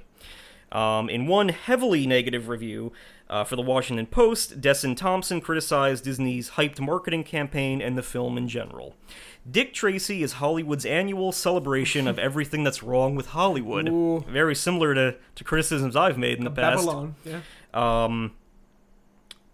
And then other reviewers like Peter Travers found some similarities that weren't so good with like Batman 1989. Yeah. Just because it was, it could be seen as this big passion project, but ultimately it fit all of the tropes and cliches that you would expect, and it had a very, very aggressive marketing campaign. Like, this film is supposed to make us money when it finally comes out. So, although Max Allan Collins, then a Dick Tracey comic strip writer, had conflicts with Disney concerning the novelization, he gave the finished film a positive review. He praised Beatty for hiring an elaborate design team, and his decision to mimic the strip's limited color palette. He also enjoyed Warren Beatty's performance himself as the main character. But he, like many, it's going to be a recurring thing here, did they sacrifice the storyline in exchange for this visual pop, I suppose? It garnered 7 Academy Award nominations, winning in 3 of the categories, as you would know. All right, a lot, Best Original Song, Best Makeup, and Best Art Direction. Okay, I'm enamored. It was not as much of a hit as Disney had hoped. They were banking on it becoming a major franchise like Indiana Jones. Then studio chairman Jeffrey Katzenberger, who... if we haven't discussed him before, we may in the future if we ever get to like the Black Cauldron and things like that. On. He's a very hit or miss individual, but he. Sorry, lost my place there. Jeffrey Katzenberger. Black Cauldron. Oh no. Any love. Okay. Yeah. He regretted the amount of money that had been spent on the picture and stated the profits were probably too small to have justified this. Beatty has been teasing a sequel for almost 3 decades now, but time and rights issues have slowed the process down. During this time, Beatty ended up retaining the movie rights by occasionally doing interviews and retrospectives in character. So... it's a very curious process if anyone wants to look into As it. Dick But Tracey.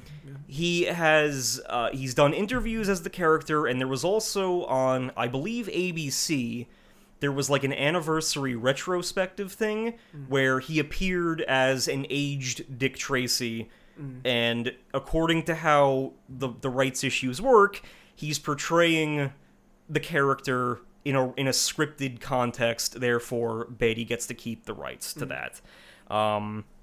But, like, adapting the entire property itself is kind of a stickier situation at this point, because Beatty would have to get, I believe, other people to sign off on getting another film made. Yeah. So that hasn't happened yet. My experience with it. I came to this movie in actually a very weird fashion, because as a fan of theme park-centric YouTube videos, I have frequently heard about the never-built Disney ride, Dick Tracy's Crime Stoppers. Michael Eisner, the CEO of Disney in the 90s, was apparently very, very excited about this movie, having presumably grown up with the comic strip as a kid. He was one of the people banking on it to be a smash hit that would, be their new big thing. But the film's quote-unquote failure resulted in the ride being cancelled.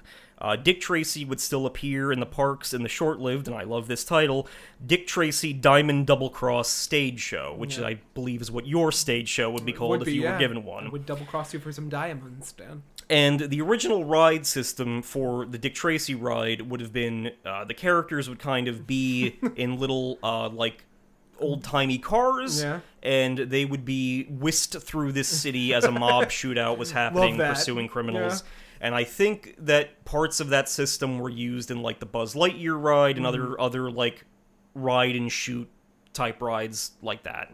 But I think the only thing that exists of this ride now are kind of, like, just concept sketches, which look really cool, but it never materialized. I believe it would have gone in that, probably Disney MGM Studios when that was getting refurbished in the 90s, because it was a movie ride. But, yeah, never materialized. So, Cringe Corner. The film is nowhere near, in my opinion, as serious an offender as other Sinister Six picks. Okay. That being said, it definitely, in my opinion, emphasizes style over substance. Lots of scenes feel very rushed, seemingly because they're meant to be like comic book panels. And there is virtue in doing that. It's a thing you can certainly try to do to make your movie more interesting, but it still feels weird. My main point of cringe contention is there's a crime-fighting montage that looks like a highlight reel from a TV show. It's just random scenes with music playing over them, but the characters are talking. It's muted, but there's music playing over it, so it feels like they filmed 7 other movies or TV episodes and spliced them into a very awkward montage to convey, what in a comic strip would be like a page worth of action into a very weird live-action setting. So that is something to be on the lookout for. But any previewing expectations? Oddly enough, I haven't seen this film before. It's been mentioned to me through drag race culture, pop media culture. I've seen Madonna and Evita, so I should have seen her in this. I haven't seen it before. I'm ready, I'm willing, I'm able. It's been exclaimed. I think this is gonna, this might just trump our list. I as hope number it does. 30, you did it again, Dan. I was very much hoping that you had never seen this movie, because you're going in with Oddly eyes enough, unclouded. Stephen Sondheim, huge fan. Haven't seen this. Only seen the Oscar performance of it. So we're going to be in for quite a wild ride here, so I advise you hang on to your walnuts, and maybe check your ceiling, because I think there's some coffee leaking through it, but I don't know. Folgers? Chock full of nuts. Live and learn, hanging on the edge of tomorrow. Live and learn from the works of yesterday. Live and learn, if you beg or if you borrow. Live and learn, you may never find your way. Whoa.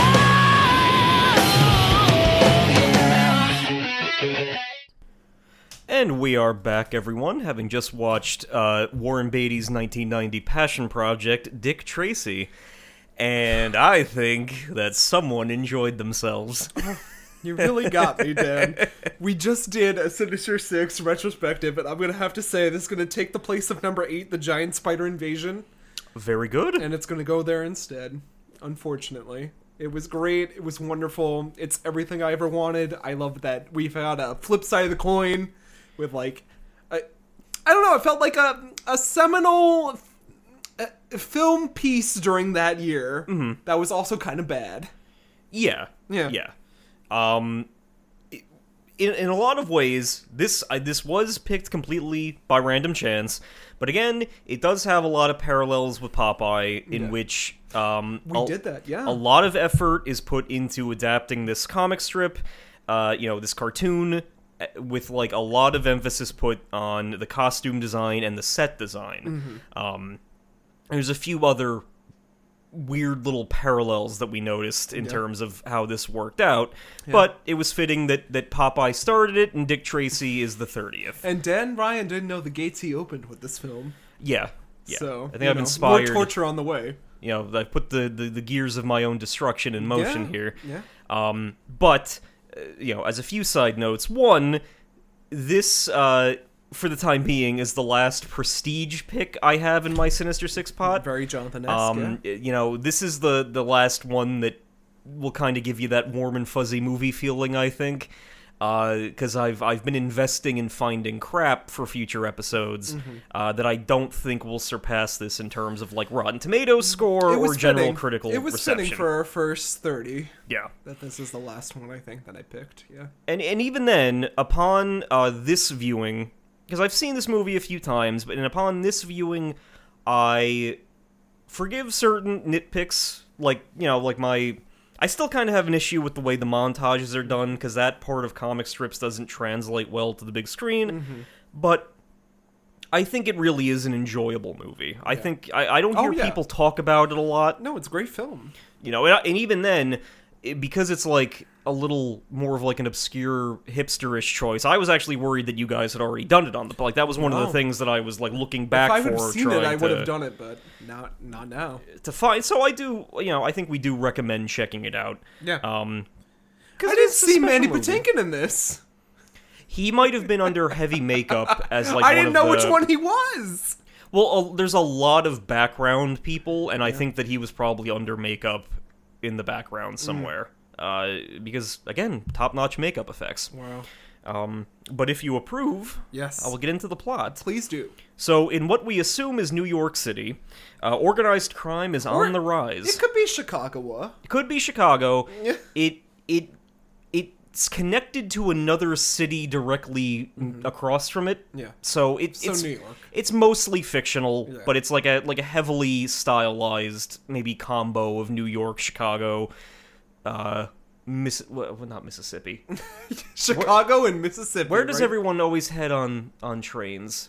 Not Chattanooga. Oh God, it's coming to me. I don't know. We'll think of that later. Chattanooga. But Raleigh, I don't know. It combines all of these, Montezuma, and they organized crime is on the rise. The biggest, plague on the city is Big Boy Caprice, played very well by Al Pacino. Amazingly, he's having fun. He is. He's like hunchbacked over, and I was like, oh, this is many years ago. And this is how the Al Pacino that I know now. He's under, some prosthetics for, to make his chin, to give him, a Waluigi face. And I will say, the mobster's prosthetics in this are very good. We have the multiple, brow line, we have the multiple chin going on, we have, a flabby face. And I was like, this is iconic. No, and that's, I think, even amongst, film people, that's one of the things that has stuck around about this movie. Very is cool. That those background characters, like Prune Face, the one that you just mentioned, because he has a, iconic wrinkly face, usually wears a purple hat. Yes. I think he still gets, merchandise and action figures and stuff because he's a well-liked movie character. So, we kind of open on what is a very, very obvious Danny Elfman theme. It sounds really similar to the Batman theme. It does. It feels very Batman too. Yeah. Which I love. And it fits. It fits, what they're trying to convey. Another reason why Dan suggested this to me, I feel.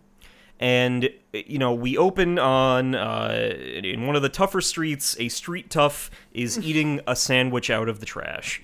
And this is the kid that we are first introduced to. While snooping around, the kid stumbles across a mob poker game, which I believe is under, this is the gang that's controlled by Littleface. Yep. Who, as his name suggests, has a little face. Excellent prosthetic work. The kid's almost caught, but they end up seeing a cat instead, and one of the, in a very character-defining moment, one of these mobsters picks up the cat and, chucks it across the room. Yeah.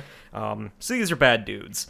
But the mob poker game is then broken up by another group of mobsters, who just lay into them with Tommy guns and kill everyone in the room. Yeah, toss his girlfriend sooner or later. So big boy. It's kind of one of those things where, okay, clearly there's some kind of, mob war going on, but in response to this crime, Dick Tracey is summoned from his diner lunch. I believe he's... Yeah, when we first see him, Warren Beatty is suiting up. Mm-hmm. He's getting his yellow hat, his yellow jacket. He looks a lot younger than what I would pursue Warren Beatty as. And he was already an older fella by the time this movie was made, but he plays it well. He plays the hard-boiled detective that he's supposed to be very well. But on this specific occasion, he is at the opera with Tess Trueheart. Yep. They're seeing what I believe is Wagner's The Ring Cycle, which is a 16-hour opera. Yes. But so in the middle of one of the acts of that, Dick Tracey receives a message on his stupid little communicator watch, summoning him to this warehouse where the game was just shot up. Yeah. And someone, using bullets, has etched "Eat Lead Tracey" into the wall. So clearly this is a message meant for him, because he is at war with these mobsters. Did we pass this iconic sucking clam scene? That's now. Because I was like, that's very iconic. Oh, that's coming. A very Italian mobster sucking clams. Well, we got to introduce that now. It's like Babyface or whatever his name is. That is Lips. Lips. Lips Manless is that mobster's name. He is another mobster in the city. He owns Club Ritz, the main, gin joint in town, and he is sucking down clams. He is just... As an Italian, I would also suck down many a clam. Clam after clam. And clam after clam. And his main squeeze is Breathless Mahoney. Played by Madonna. To perfection. Iconically here. Now I get what Michelle Visage was saying on Drag Race. Like, this is her role. Like, this is her breakout role. Yeah. Yeah. And so before, Lips can enjoy his night or whatever, he is kind of accosted by some of Big Boy's men who drag him off to parts unknown for the time being. Yeah. While, Dick and his Tess, girlfriend. Tess are having their... Iconic. I love Tess. Yeah, no, Tess is... She's there as, like, his girl Friday, which they mention, like, his girl Saturday or whatever. Mm-hmm. It's like a parody. I like her. I don't know the actress there, but it's kind of iconic. We looked her up, and she has been in some I think the most new thing that I think any listener would recognize her from was if you had ever seen the movie Confessions of a Teenage Drama Queen. She's the mom in that. Yeah. Okay. Good to know. So while they're heading into the diner, the kid who we saw earlier is, running out, having just stolen someone's expensive watch, and Dick Tracey chases after him. Ever being the Crime Stopper. Yeah, the homeless orphan he doesn't like. He's trying... Well, he's, following it like, kid, it's not, worth it stealing, getting in trouble to do this. And he chases Kid through the train yard, where Kid pulls a very daring move and jumps, right across the path of a oncoming train, which impresses even Dick Tracey as kind of, a life or death stunt. Oh shit, Kid. So Kid flees into, the shanty town where he lives, and his very grotesque father who is under prosthetic makeup is, he's presumably stealing for his father, or we don't even know if this is his dad. No. This is just some guy that this is is a giving Dan him Ryan, shelter. like, you live by the train tracks type. Yeah. Yeah. And Dick Tracey, finds them there. We get this cool little scene where he, like, beats the guy up and Go suck on an egg. go suck an egg. And again, to the credit of the set design in this movie, it was all Amazing. matte paintings. Incredible. Like, With- I was like, oh, this is what Dan Ryan likes. He likes Yes. likes a good matte painting. He I was like I love me a good big Oh. stupid matte painting city. a lot of Sinister Six have come into my head based on this film. So Well, good. Yeah. I would hope it would inspire. it's gonna inspire you. I But it's really cool how this is set up because it's a matte painting in the background, and then the shanty is this little set prop that is wobbling back and forth like it would in a comic book as Dick Tracey is fighting this tough guy. And eventually Dick Tracey wins the fight, arrests that guy, and brings the kid along with him back to the diner. Yes. Obviously, at some point, they're going to have to turn him over to the city and send him to an orphanage. I put down very Guys and Dolls coded. Mm-hmm. It's like very that same musical going on here. Certainly. Yeah.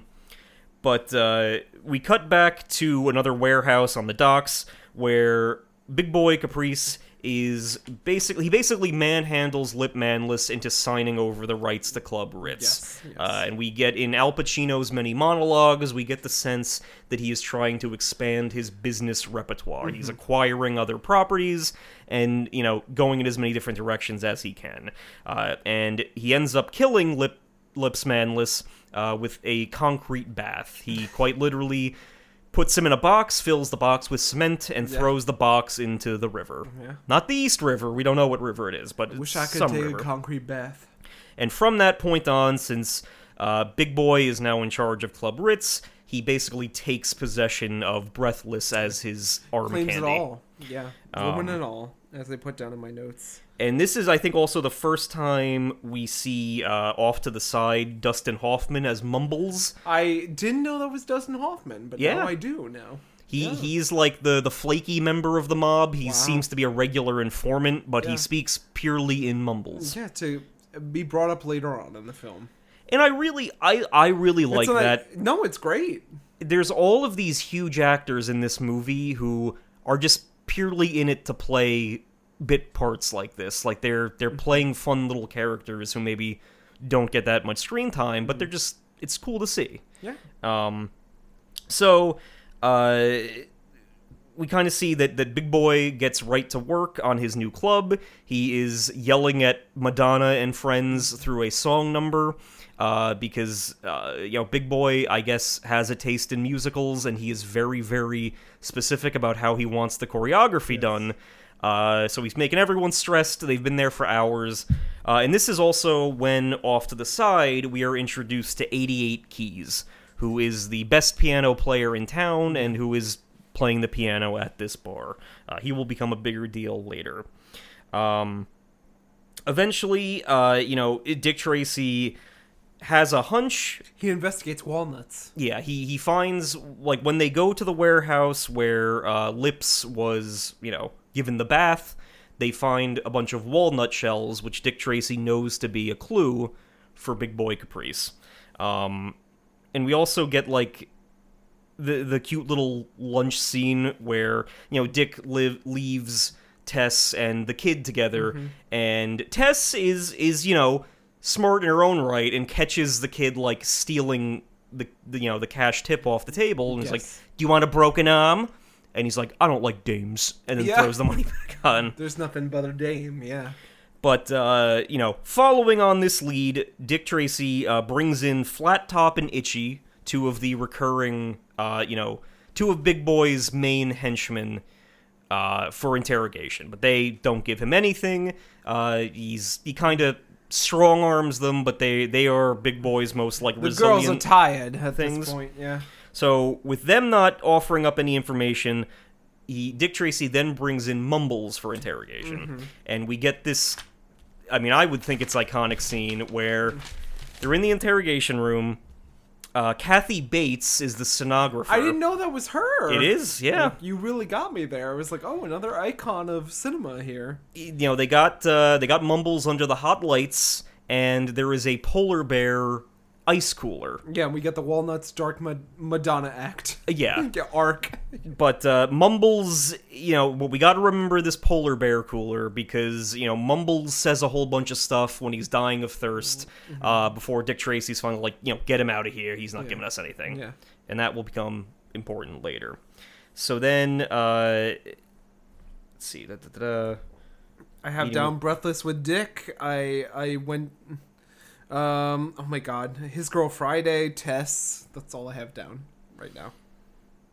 Okay, so this is, I believe, at this point, Dick Tracy goes to Club Ritz, and he tries to arrest Big Boy. And we get the sense that this is a recurring thing. Big Boy has been arrested, like, 4 times already by this point. Yeah. And no crimes, you know, no charges ever stick against him. You know, and when he's brought in... Yeah, we don't really see much happen. We just think that he's, you know, gonna get out almost instantly, and he does. But notably, this is how Dick Tracy meets Breathless Mahoney for the first time. Breathless Mahoney is in her back changing room. She's, like, changing behind, like, a trifold panel as... Scrim, yeah. As, you know, dames want to do. Yeah. And she starts, like, flirting with him. You know, like, if you want to sweat me out, I do that much better under the sheets. Like, a quintessential Jonathan line. Yeah. And Dick Tracy is quite flustered by this, but does not do anything untoward. He's very composed. Yeah. The Dick Tracy character. Then we are introduced to the district attorney, Dick Van Dyke, who is refusing to press any charges against, you know, Big Boy... I think because he says, like, his lawyers are gonna say that you intimidated him or something like that. So, once again, Big Boy is out on the street. Yes. And then we get this little montage where after Kid is given some snappy new clothes and a little, like, red outfit, because everything is red, green, yellow, blue, yeah, primary colors. There's a little montage where the kid's like, when do we eat? And he just is scoffing down meal after meal as they go throughout the city. And we get the vibe that these three, being, you know, Dick, the kid, and Tess, are, like, forming a little found family here. Because they're having a pleasant time together. Yeah, and we have to mention that, like, Dick is dressed as mustard. Yes. And Tess is dressed as ketchup. Yes. So... Yeah, well, Tess sometimes has the mustard jacket on, but then other times she wears green. No, she wears red. She wears green and red throughout, because she's a florist also. Oh. But for the most of the movie, she is I love red. all 3 of those garnishes, so... I'll suck them down. Relish, ketchup, and mustard, yes. Yeah. So, when they get back from their, like, day out... We get another awkward thing where Dick is seemingly trying to ask Tess to move in with him, but Tess ain't having it because she knows Dick is married to the job, and he's never going to settle down. Yes. Because a recurring thing is that, like, Dick Tracy is rumored to have, you know, constantly turned down the position of chief of police because he would be too bored sitting at a desk the whole day. While they are, you know, out on the curb, thanks to their, you know, Kid warns them, and they are almost hit by a drive-by shooting, which kind of messes up the front of Tess's house, but kind of reconfirms to the 3 that, you know, or at least to Dick and Tess, that Dick can't have a quiet life just yet. Yes. Then when, you know, Dick goes back to his office to try to look over some more of the files and stuff, Breathless stops by to deliver another very you scene. She pours a glass of champagne, gets on top of the desk, and is seemingly toying with the idea of being state's witness. Yeah, she's Chief Faluzzi. She's like, here you go. I'll pour you this. Yeah, she clearly wants something in exchange for even entertaining the thought of going on the witness stand. Like, she, you know, Dick keeps promising her protection, but that's seemingly not enough. Then we get a very big mob meeting put together by Big Boy. James Caan. James Caan is there. Yeah. As Spaldoni, another mob boss. But I love this scene. Man with no face? Yeah. No, not yet. No Face is not there yet. Oh, okay.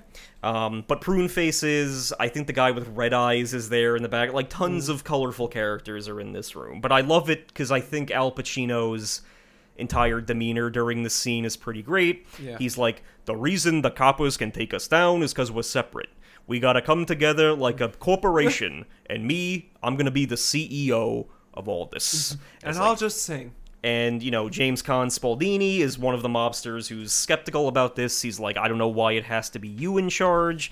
This seems like a stupid idea. But, Big Boy insists that this is the only way to move forward, the only way for them to be safe from the cops. And basically their business model, like real-life mobsters, would be to extort small businesses in, like, a protection racket. And Al Pacino's like, if they sell 10 cents a hamburger, we get a penny. Like all shit like that. Yeah, but cents a burger. Spaldoni leaves, which Big Boy is seemingly okay with. And while this is happening outside, Dick is... Well, doesn't he call, like, Breathless a cheap floozy at this point? Like, you've done enough for me. You're just marketable material. I think so. Yeah. Maybe. And Dick is snooping around on the, like, outside on the scaffolding. Yeah, but the mob meeting design. Yeah. Yeah, and what's going on here? His two best buds down below were like, Dick, get off of there. If they catch you snooping on their property, they can shoot you without even asking any questions. And it's, So he's trying to spy on the meeting. We get the Spaldoni exploded. We get the man with no face. Yeah, Spaldoni gets into his car and is killed by a car bomb. Yep. Which was seemingly part of Big Boy's plan. That's an excellent dessert. Spaldoni exploded. Yeah. From the Italians in this room. Like Dino Spumoni of Hey Arnold fame. But this is the first time where, watching from a distance, we do see this faceless man, this No Face, who is observing all of this going on. Remember him. But for the record, because it's never stated in this movie, I don't think, that character's name in the Dick Tracy comic strip is the Blank. Oh. Very creepy, faceless figure. Yeah. So then they kind of, pretending to be social services, Itchy and Flat Top strong-arm Dick Tracy out of his apartment and bring him to the basement of Tess's apartment building, just to probably flex that they know where she lives and can, so they can threaten her. Yeah. There, Big Boy arrives, and he attempts to bribe Dick Tracy. He's like, you and me, we could run this town, I'll cut you in with this amount, and, that's the main thing. Like, but he seems like a very family man at the same point. Like, he's want to have kids. Dick Tracy? Yeah. Oh, yeah. Yeah, oh, definitely. He wants to do all that jazz and all that. He's conflicted, and he's very, he's definitely, in a cute way, awkward around Tess. He has trouble getting his feelings out in front of Tess. But when Dick Tracy refuses the bribe, Big Boy ties him up, and then they rig the boiler in the basement to explode. Very Shining-esque of them, yeah. But luckily, because Kid was around the corner snooping, he is able to rescue Dick Tracy, and they escape. And for the Kid's bravery back at the police station, the Irish chief of police, I think is... I want to say it's like Chief O'Shaughnessy or something, gives him an honorary detective certificate. Well, doesn't Brothers Mahoney be like, oh, eat my pecan, it's topical right now or whatever, right? I think that is when she's at like, his eat office. my ice cream. Yeah. Yeah, that's when she's at the office. That's one of the flirt lines she does back at that point. Okay, then. You would know better than I. So, a kid... Well, oh, no, you're right. There is another Breathless visit coming up, but not... Yeah, first, Kid becomes an honorary detective. His name on the slip is just The Kid, and he's told that, once you figure out a real name, you can come back and we'll give you a permanent version of that slip. So it's just another cute thing with this kid that the cops are kind of coming together and doing. Yeah. Breathless loves to kiss the dick. Well... First, we cut to a very Batman Returns-esque graveyard where we see that Big Boy has ensnared the DA, Dick Van Dyke. The DA works for him, and basically they're, it's just a you scratch my back, I'll scratch yours arrangement, where the DA will look the other way, if they can figure out a way to kill Dick Tracy subtly, basically. Then we get the second Breathless, I think... meeting where she says, you want to eat my peach? Or something, whatever the fuck she You want a says. taste of my peach, honey? And, oh yeah, because this is at Dick Tracy's apartment. She comes in, she gives that line. She kisses Dick. She kisses him. Yeah. Just as Tess and the kid are returning from getting ice cream, and he's been caught fanoodling, seemingly. Wow. That's very Jean Cocteau, Jean whatever. And Tess Jacques Demy. Tess goes into the other room and cries. Yeah. So, at this point, 88 Keys is summoned to an empty warehouse by the Blank, who up, on this scaffolding in shadow, basically outlines a deal for him. You're going to make a ton of money, and here's what you're going to do. You're going to bring this letter to Big Boy, you're going to tell him that you received it anonymously, and, that's how we're going to enact this plan, and if we pull it off, then I'll be in control of things. And we should note that this entire time, the Blank is speaking with a voice like when Leia goes undercover as Boss in Return of the Jedi. She's like, you do what I need to do. Like that kind of voice. Yeah, the Jonathan Kwiatkowski to Dan Ryan voice. We don't know who this guy is, but the Blank is obviously very mysterious. So then, Blank Man. 88 Keys takes this offer back to Big Boy, and, Big Boy kind of doesn't like being, threatened about things, so I don't think he takes the offer up when it's originally brought to him. So then we get this little thing where the cops try to raid Club Ritz just as a distraction in order to bug it.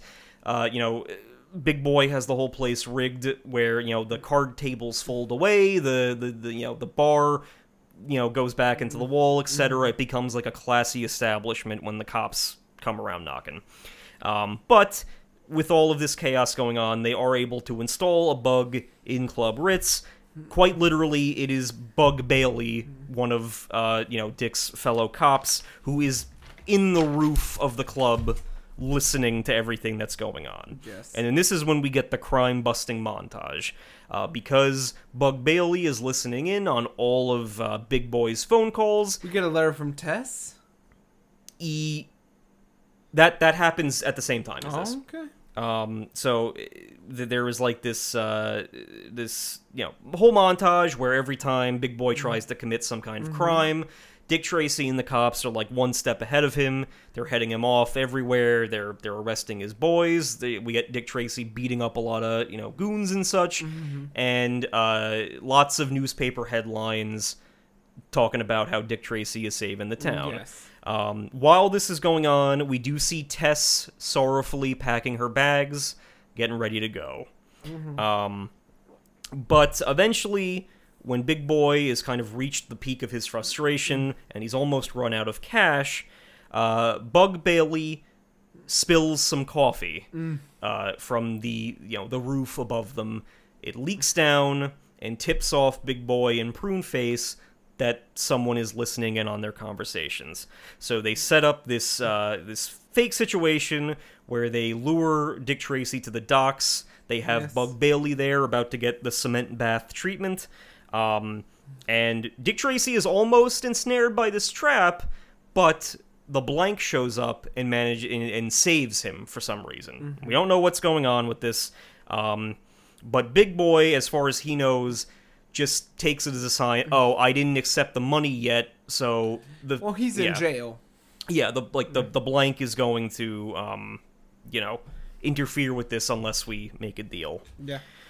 So when Dick Tracy returns to the diner, he sees that Tess has left because she's gone to stay with her mother for the time being because she's just tired of Dick Tracy's lifestyle, I guess. Then Dick goes to meet Breathless at the docks, which is a very cool looking scene. Yes. And Breathless is like, tell me you want me. That's all I need you to say. That's all I need to hear. That's her condition for being a witness for him.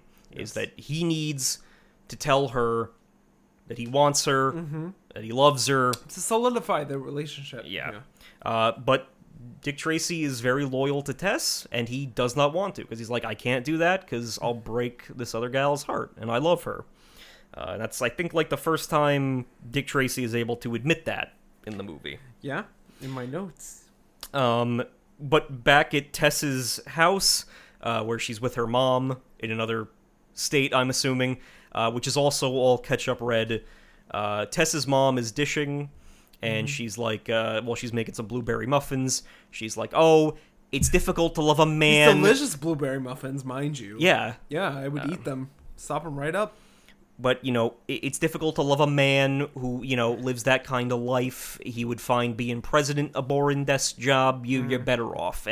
But at this point, Tess realizes, she loves Dick Tracey as well. Mm-hmm.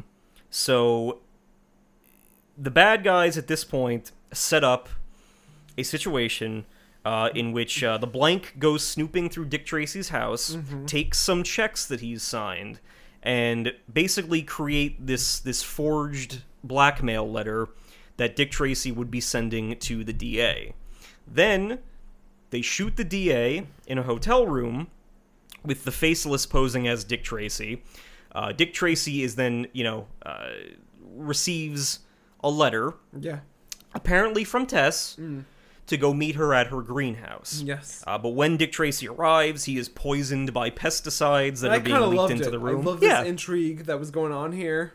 The blank is like narrating it, like, breathe in, smell the flowers, like that.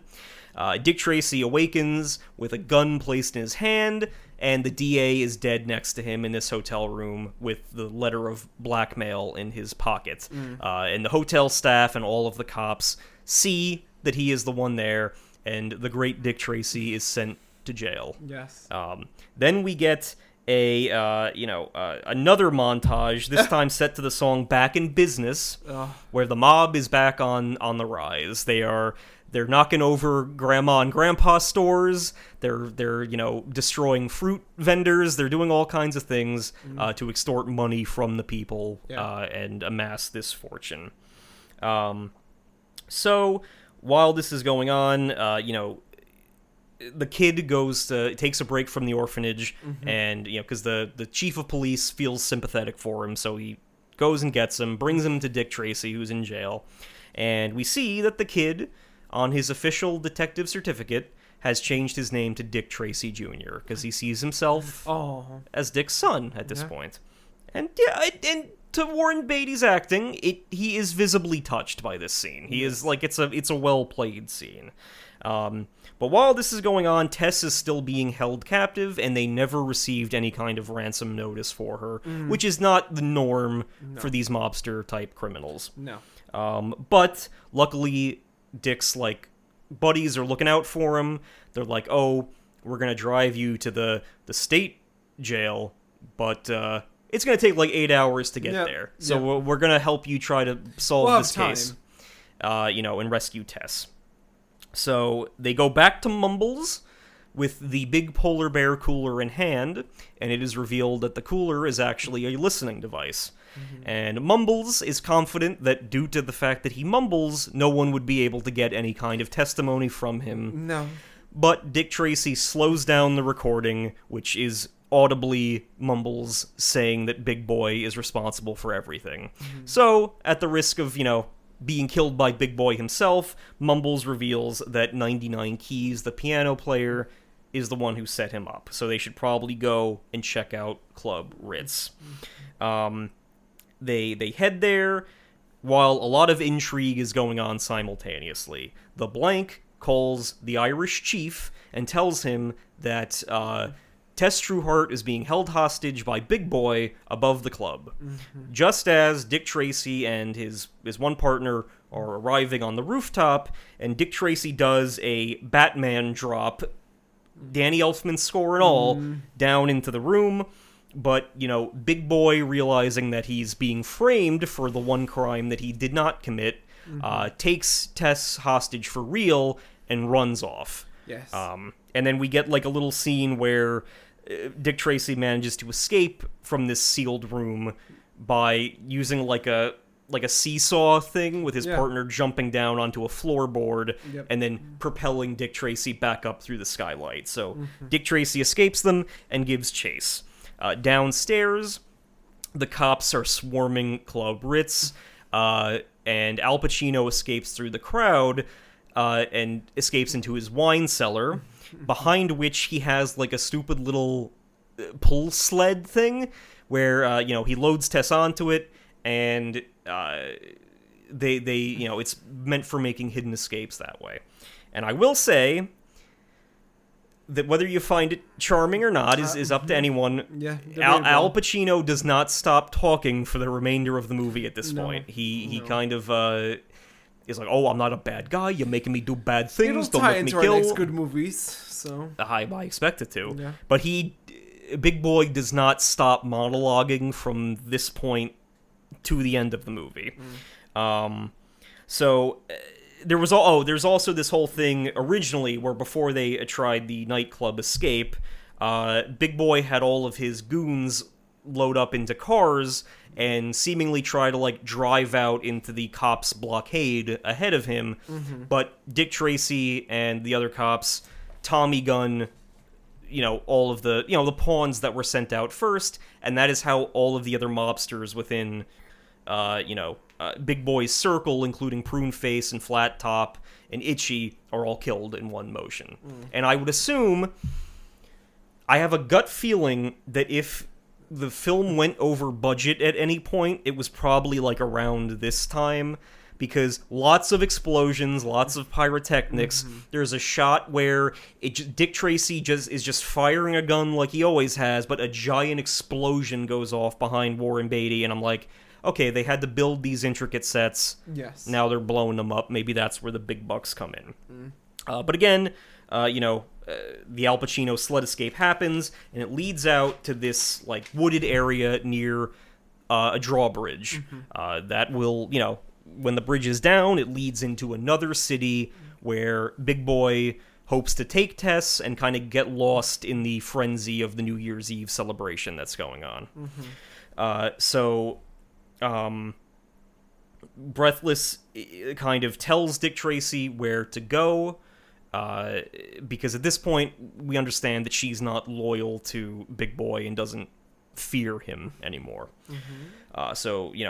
Tracy gives chase. It's a very long final chase. Dick Tracy follows them to the bridge.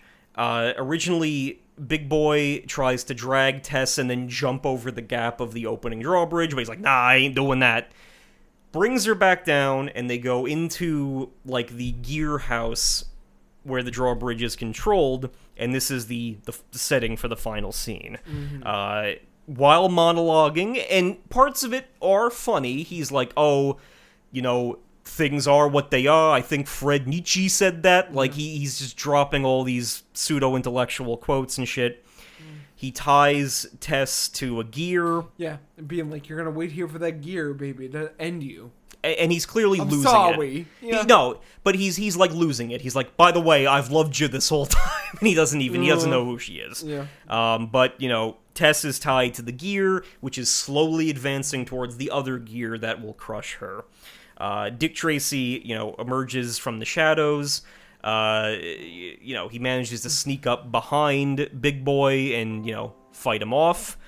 But then Big Boy comes back and hits him with a fucking wooden beam to kind of ramp up the tension. But at this point, we have a little three-way standoff, because there's a gun in between Dick Tracy and Big Boy at the end of their fight, and the Blank emerges and says to Dick Tracy, pick up that gun and kill Big Boy once and for all. Then you and I will come out of this as heroes, and we will rule this city together. But the kid, who had followed along behind, I think he was latched onto the chief's car the whole time, jumps out and tackles the Blank, and in the resulting scuffle, Big Boy is pushed over the ledge of the gear thing and falls Joker style down into this pit, and that is the end of Al Pacino's Big Boy. But also, I believe via Big Boy's gun originally, the blank is shot. So the blank is taken down, Big Boy is dead, and Dick Tracy manages to save Tess, who kind of takes the kid, goes to wait outside, and then we get the reveal. Dick Tracy unmasks the blank, because it's a fake face, or a fake lack of face, and who is it? It's none other than Madonna. It's Madonna. The whole time. I never knew it was coming. It was Breathless Mahoney, as played by Madonna, under a latex mask with a voice changer. Did you hear me, Dan Ryan?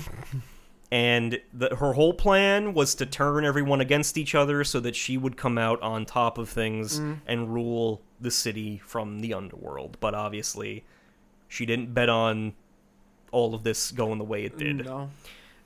But we do finally get a happy diner ending where Tess, Dick Tracy Jr. now and Dick Tracy are hanging out having a meal. And Dick Tracy is desperately trying to get out a marriage proposal to Tess. They kind of reiterate a conversation from earlier where he's like, oh, so you live alone? Like, yeah, I like living alone, just like you do. And he's like, well, maybe we could live alone together or something. And it goes on for a bit. But eventually Dick Tracy is called away on another case, but he tosses Tess back a ring box with a diamond ring inside, showing that they are going to take their relationship to the next level, presumably with Dick Tracy Jr. alongside them. Yes. And Dick Tracy heads out into the city to keep busting crime. That's all, Dan. And it concludes. You did it. I did it. Yeah. Yeah. You were the Bugsy Mahoney of this podcast, Dan Ryan. Well, thank you. I'm glad that you enjoyed it. I did enjoy it a lot, actually. I considered this one of my higher end Sinister Six picks. I had it in there for a while, so I wanted to make sure that, really Jonathan Kwiatkowski coded. Yeah.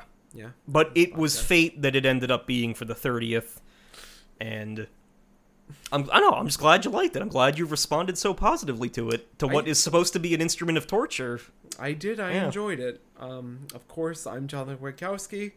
Brought to you, as always, by the Anime Was Not a Mistake podcast. And here, as always, is Dan Ryan. Here to join us, where he's, I don't know, Look, you can on the internet. You can follow me at King_Dennis on Instagram, Threads, and Twitter.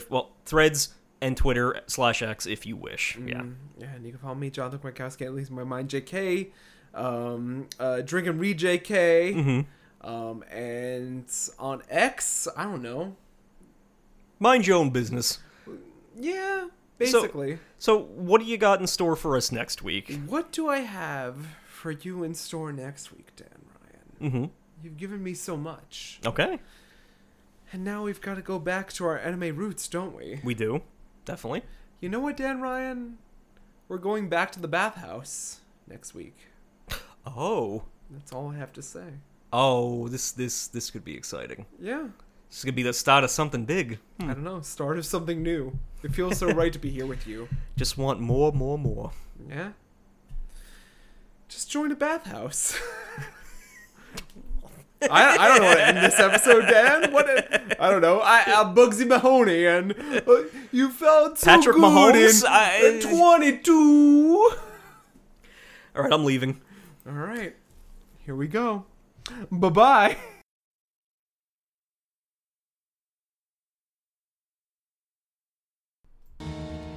What? You survived Anime Was Not a Mistake spin-off series? The Sinister Six? Well, there's always next time. As you wait with bated breath, remember to rate, review, subscribe where most podcasts are easily found, including Podbean, Apple Podcasts, Spotify, Stitcher, Pocket Cast, and more. Remember, boils and ghouls, if you enjoyed the hosting by me, Jonathan Kwiatkowski, stand-in Crypt Keeper, and the Igor of my eye, Daniel Ryan, support us on social media. And last but certainly not least, remember to reach out to us on Anime Was Not a Mistake Pod on Instagram, or follow Anime Was Not a Mistake Podcast on Facebook. This way we can continue to make our anime-based dreams come true, and your nightmares a reality. Until we meet again, remember to constantly ask yourself, is anime a mistake? We know for certain that any film with the Sinister Six misnomer is destined for depravity.